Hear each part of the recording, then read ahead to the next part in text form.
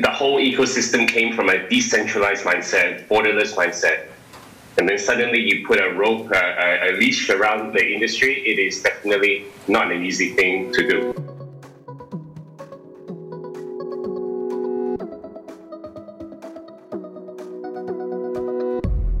Welcome to Consensus Distributed from CoinDesk, where you'll find live recorded talks and discussions from CoinDesk events and more. Today's talk was recorded live at CoinDesk Distributed on May 11th, 2020. This episode is sponsored by ErisX, the Stellar Development Foundation, and Grayscale Digital Large Cap Fund. In this session, guests Alexandre Kesh of On-Chain Custodian, Malcolm Wright from Diginex, Anson Zell of Access, and Hugh Madden of BC Group speak about the multi-jurisdictional complexities related to the FATF's travel rule. This session is hosted by Junheng Lee of GoPax and Christy Choi from Binance. Hi, welcome to Capital Controls Asia Edition travel rule session. My name is Junheng Lee. I'm the CEO and founder of GoPax, one of the leading Korean exchanges. And here with me is Christy from Binance. Hello, Christy's here back. All right, so this session, since we have like 4 guests and the time's pretty limited, why don't we just give a quick round of intros, starting from Alex. Yeah, sure. Alexandre Kesh, CEO and co-founder of On-Chain Custodian, a digital asset custody service in Singapore. And then we have Malcolm. Hi, I'm Malcolm Wright. I'm Chief Compliance Officer at Diginex. I'm also the Advisory Council Chair at Global Digital Finance. And then we have Anson. Yes, hi everyone. I'm Anson Zell. I'm the chair of Access, the Blockchain and Currency Association in Singapore, as well as the exec director for IDAXA. And then we also have Hugh.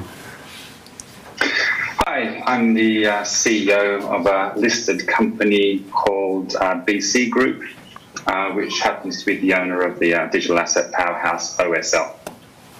Wonderful. Let me go just straight into the questions since we have 4 guests again and 15 minutes. So in the first place, do you think it's possible for a crypto company to fully comply with travel rule?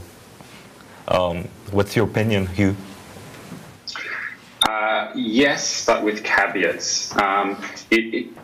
There must be an impact on the user experience. So many firms in the industry have been trying to find ways where it can be done transparently without impacting the user at all. And there is currently not enough people complying, nor any solutions and standards in place that allow it to be done right now. However, compliance can be done right now, but only by blocking deposits and withdrawals from your users, and quite frankly, causing them quite a lot of friction. But it is possible.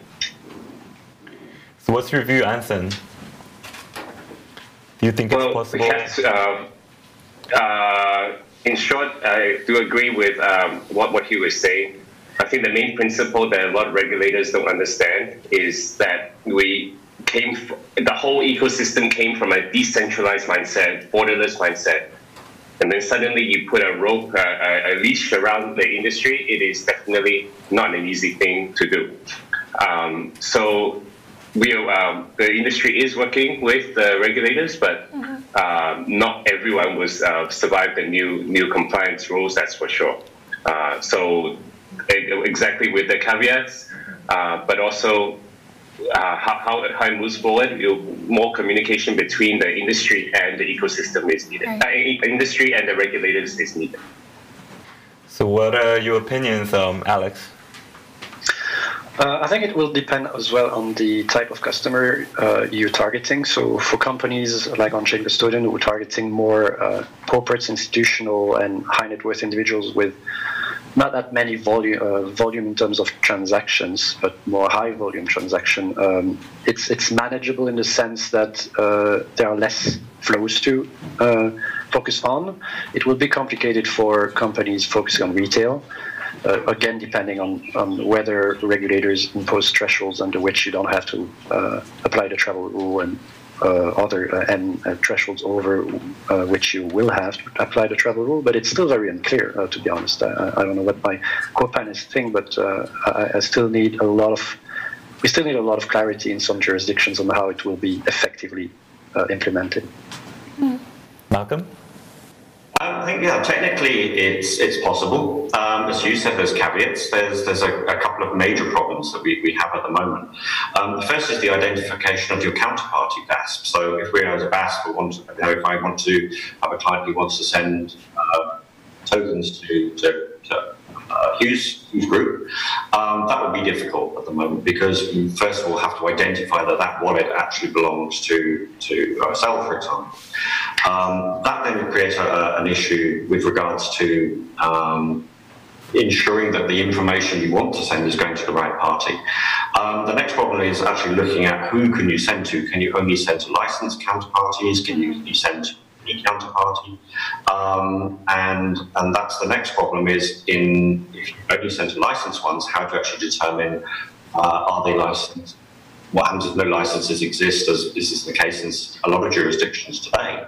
So there are these challenges that we've still got to work through, but the fundamentals of can it be done? Yes, but it's going to take time still to actually move from the planning work that we've spent over the last year into this now period of execution. So you just think it's not going to happen all at once, but like how long do you think it's going to take to be able to, for a jurisdiction to fully enforce the travel rule upon VASPs? I think we've spent the last year, for example, a lot of the technical solutions providers have prepared technical solutions for allowing the transport of information from one party to another. There are also groups within the VASP community and also the banking community that are looking at building solutions that can really get things going. Parallel to this, we've been working, myself, or everybody on this call actually, has been involved in a group called the Joint Working Group for InterVASP Messaging Standards. That's intervasp.org, and we released a standard last week on the messaging protocol. That really is the foundation, the information that has to be transferred from one party to the other. Realistically, it will take some months yet to actually work through, in my opinion. So I think, realistically, sort of another 3 months to sort of pilot and start putting the solutions in place, some more months to really sort of beta test that and roll that out, and then look at interoperability with solutions between different VASPs. So in my opinion, it could be another year, maybe, before we actually see this fully starting to really be widely adopted. Support for this podcast and this message come from ErisX. With ErisX, you can trade spot and regulated futures on cryptocurrencies through a licensed, U.S.-based exchange. ErisX believes in fair access for all. Sign up today to take advantage of zero fees and learn more at erisx.com/consensus. This episode is also sponsored by the Stellar Foundation. The Stellar Network connects your business to the global financial infrastructure, whether you're looking to power a payment application or issue digital assets like stablecoins or digital dollars. Stellar is easy to learn and fast to implement. Start your journey today at stellar.org/Coindesk. Our final sponsor is Grayscale Digital Large Cap Fund. In times like these, diversification is key. Consider Grayscale Digital Large Cap Fund, ticker symbol GDLC.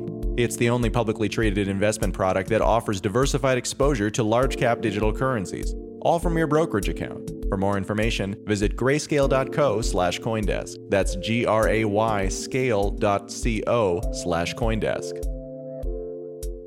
Is there any other view among the members of the panel? Certainly, go ahead, Aston. After you.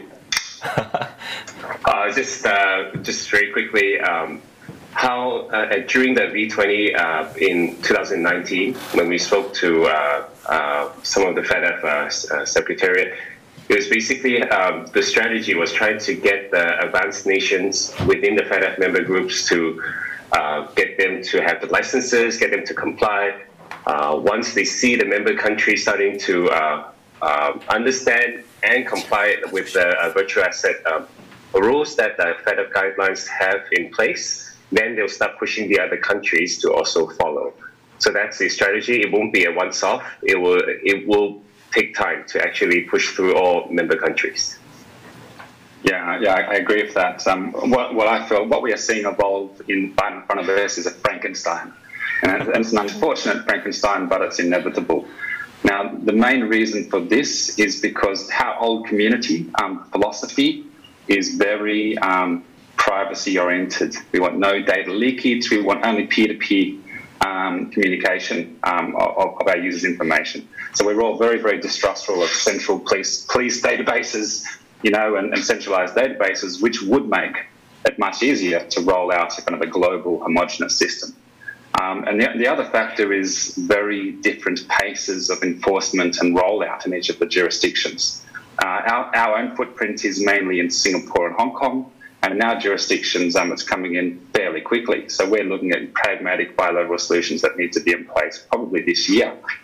However, other major jurisdictions like the UK and the US seem to be taking a much slower pace, and they also seem to be very, very domestic focused. And finally, you've got jurisdictions like Japan, which tend to be very introverted and focusing on their own solution. So what we see is absolutely inevitable is as a global business, we will need to be integrating with this whole Frankenstein of different jurisdictional systems and standards. So it's going to be a real mess for years to come.